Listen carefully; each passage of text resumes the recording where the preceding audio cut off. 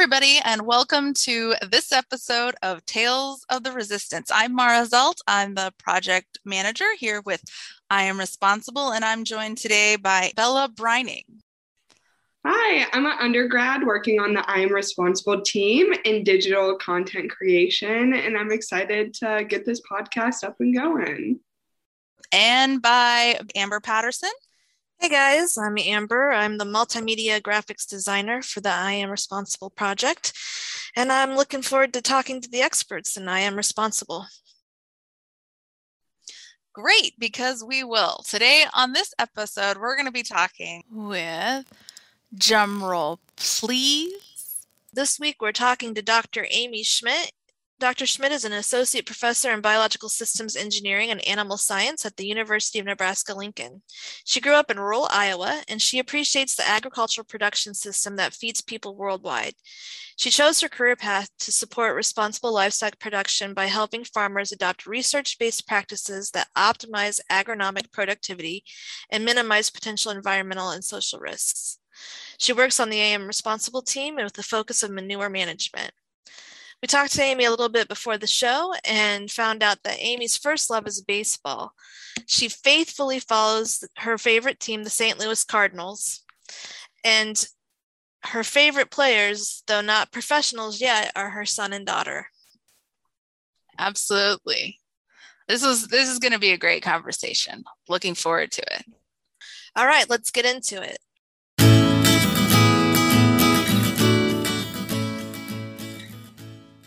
Good morning, Dr. Schmidt. Thank you for joining us. Would you mind taking a moment to introduce yourself, give us your name, and tell us a little bit about yourself? My name is Amy Schmidt, and I'm a faculty member at the University of Nebraska-Lincoln, where I do research and outreach focused on responsible management of livestock manure. And our goal is to achieve maximum benefit to crop productivity and soil quality using manure, but at the same time avoid contamination of ground and surface water by contaminants that are present in manure. So Amy, I have to ask, why manure? Why work with manure? When I was in graduate school, I worked on a project that was focused on livestock manure management. We were looking at a new technology for assessing nutrient content in manure. And so as that project progressed, I found a lot of interest in the outreach side of research. And in agricultural engineering, we span, anything from livestock housing to water management to environmental issues. And so my area kind of settled in how livestock production impacts the environment and how we can incorporate practices for manure management that reduce the negative impacts on the environment of manure. So how did you go from manure environment to antimicrobial resistance? I guess, when I started working in this area over 20 years ago, we were mainly focused on nutrients in the manure that could pollute water. And we really didn't have things like antimicrobial resistant genes or bacteria or pharmaceutical products on our mind at that time. But as my career evolved and science also evolved, there was kind of a shift where gradually researchers started to recognize that we can't really focus only on one aspect of the world around us and consider how actions in that small space just impact that one component. We have to look at the world and all of these different actions as being interconnected. And so, for instance, rather than looking at animal health separate from environmental protection and those separate from human health, we started migrating toward this concept of One Health. And so One Health is this idea that people and animals and the planet are all connected, and that problems in any area need to be approached from a perspective of everything being connected rather than being unrelated.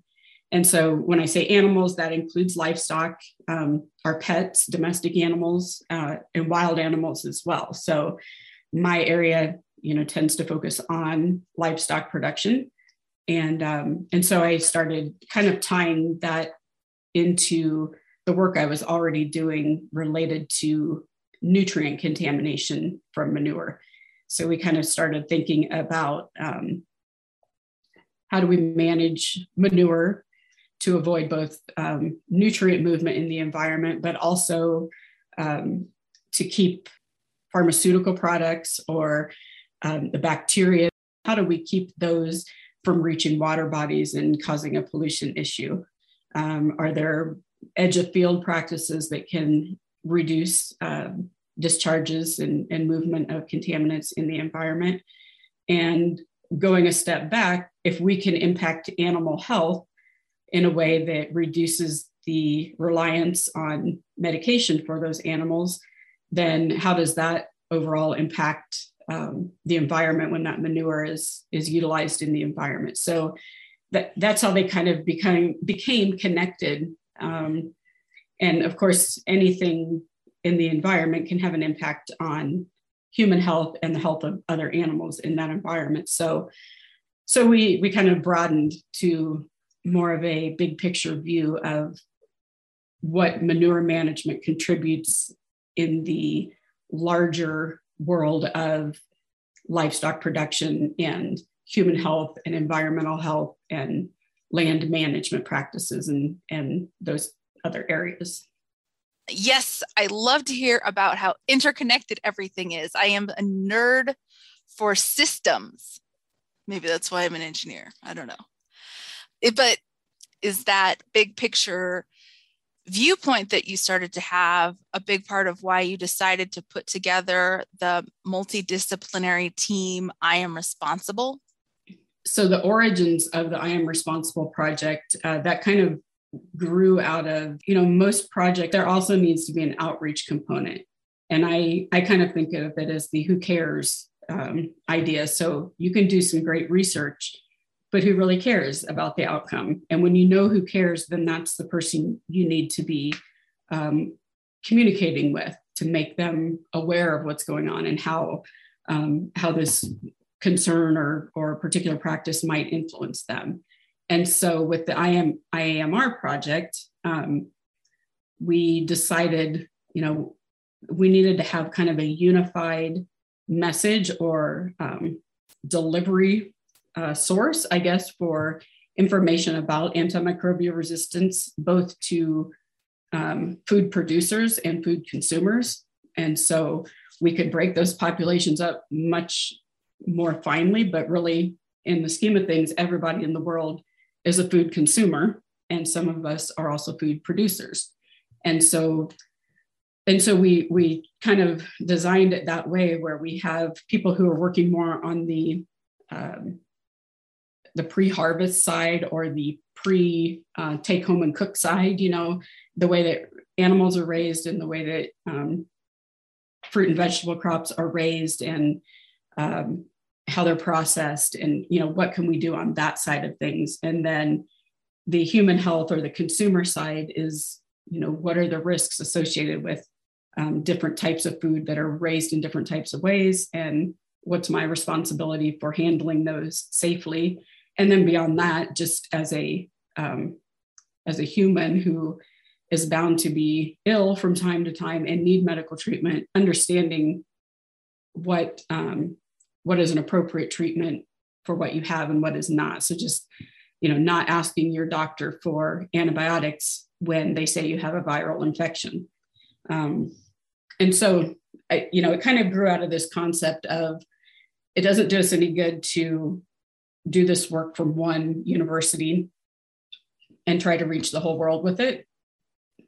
We need to meet people where they are and broaden our reach by having different people involved who work with different sectors of society and can deliver messages more effectively to those particular individuals or groups. So that's kind of the basis of the program. And basically that our message is it's not you are responsible or this other person is responsible, but we all are. And so that's why, that's kind of why we came up with that name for it. And I hope it continues to grow as in terms of how the different expertise we have on it and how far we can reach and reach new audiences that maybe we haven't done a great job of connecting with to date. Mm-hmm. It sounds like you're describing a problem that's going to require everyone to be part of the solution. And with everything we do, it's not so much that we want to educate people about it as we want to make sure people are aware of what's going on. They hear the term antimicrobial resistance, or maybe they never have, and they're surprised to hear that antibiotics aren't working as well as they used to for some diseases.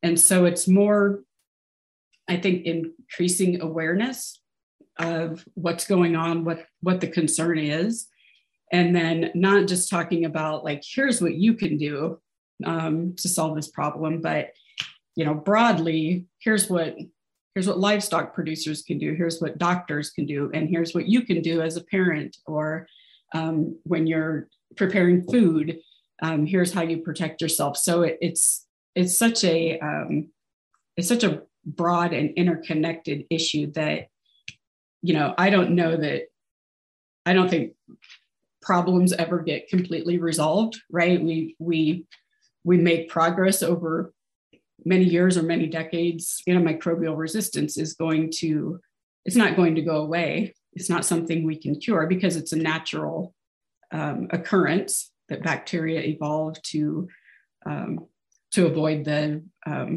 impacts of antibiotics that are used to treat them. But I think it's a matter of kind of improving awareness among people of how they are connected in these different ways and how what they do impacts everything around them in their environment and in food production. And so to me, it's an awareness building. And then as people become aware, then we'll learn, like, what do we need to do to help them adopt practices that are effective against either becoming infected with an antimicrobial resistant bacteria or spreading of disease, or how can we prevent disease better so that we don't rely so much on antibiotics. So I think, we go from awareness to now what can we do about it, to, what new technologies are we learning and what new things are we learning that we can help people implement to protect themselves and others. Something I've always wondered about is it seems like antibiotic resistance is a huge global issue that many people don't know about, including me before I worked for the Schmidt lab. Do you think it is something that's going to be a hot button topic in the future? I think people don't recognize the seriousness of a situation until it directly impacts them. So we can talk about, whether it was the AIDS pandemic 20, 30 years ago or the COVID pandemic now, you think about it happening elsewhere. And until someone is either sickened or dies or has some other complications related to that particular health issue, you sort of aren't that worried about it. And, we can talk about the number of people we expect to have to treat for antimicrobial resistant infections, or the number of people worldwide or in the United States who over the next, 20 years, how that risk is going to increase. But I just think it's difficult to spur people to action until they see it connected to them. And I also think we're very much a population of we don't like to make difficult changes that we won't see an impact from right away. So you think about smoking. If you knew that smoking a pack of cigarettes today was going to lead to you having a heart attack tomorrow, you would probably, those two are closely related, and you might rethink, like, should I really be smoking? But when you think about, smoking a pack or two a day, in 30 years, maybe I'll end up having a heart attack or heart disease. Maybe I'll have cancer, but maybe I'll be one of the lucky ones that doesn't have their life shortened by smoking. And so you can put that off, and our health is very much like that. And so I think antimicrobial resistance is one of those things that I think it's going to have to get worse before it gets better, because I don't know necessarily how to spur action in people who don't see it as a threat to them, because they've never known someone who had a resistant infection or died from a resistant infection, or they don't see that happening right around them. To me, there's some very basic concepts, scientific concepts, that are just they're not well known or well understood, not because people aren't smart enough to understand them, but unless you really work closely with that area, it's not really something that is in the top of your mind all the time. And so you don't know how your life might be impacted by topics that have never been of interest to you. Maybe you learned about them, but you don't really remember it because you don't practice it. But I think we're starting to learn more and more about how at very basic levels we impact our health and the health of others. And I hope that's something that continues to evolve and help people understand that, what choices they can make to reduce their risk from contaminants like this, or from diseases, or from, food safety issues, whatever. So it's pretty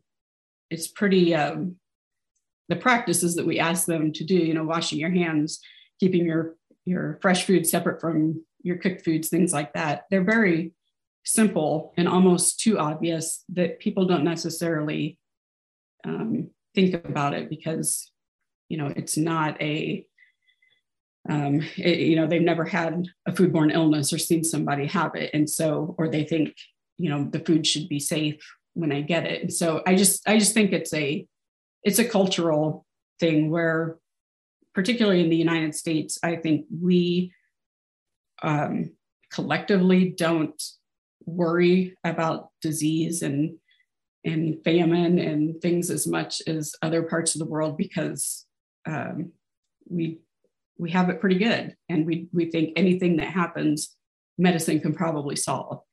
And I think this is one of those things that it's not up to medicine to solve, it's up to all of us. And we just need to increase that awareness, and all of us take some accountability for it. Yeah, absolutely. That's really well said, and probably the perfect place for us to end today. That with that message that we all have a role to play in addressing antimicrobial resistance. So we'll just say thanks again for taking the time to talk with us today. Yeah, you bet. I'll chat with you guys later.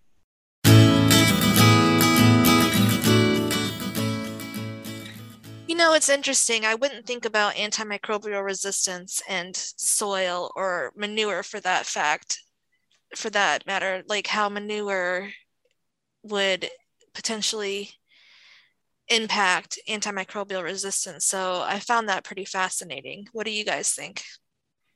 I think that's one of the challenges when you're thinking about antimicrobial resistance, because it is out of sight, out of mind. And it's so surprising to hear these different realms, because if no one talks about it, you can't see it. You don't really think about it until it's too late. So I thought what Amy said about us feeling privileged and feeling like it shouldn't be an issue because science is so modern is a really realistic take on why people don't tap into I am responsible enough. Agreed. Both you boys bring up really good points, and obviously Amy said them first and better than I would, but it's such a complicated topic. Manure is part of this topic, but so is how your doctor is, prescribing, and so is how you take care of your food. And just the fact that it's like so pervasive and so complicated, it's easy to step back from, because you think, well, we've been discovering new antibiotics for so long. Modern medicine is this great and glorious thing, and it's way too overwhelming for me to think about. So, I'm leaving that to someone else. And that sort of combination of complicated and, antibiotics we've solved that problem already. Why are we bringing this back up? It just makes getting people to take action on it almost more difficult, because it's not new and novel. It's something that's been with us for a long time and is part of so many realms of our lives. So I guess we got our work cut out for us, ladies, on teaching people about antimicrobial resistance.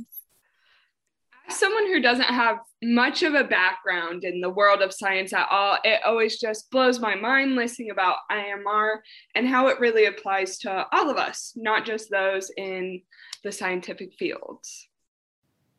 Very true, Bella. Although next week we are returning to scientific fields. We're going to be talking to Dr. Eduardo Gutierrez Rodriguez from Colorado State University. He works with AMR in produce production, so a little bit of a change of pace. So we'll look forward to that conversation next week and talk to you all again soon.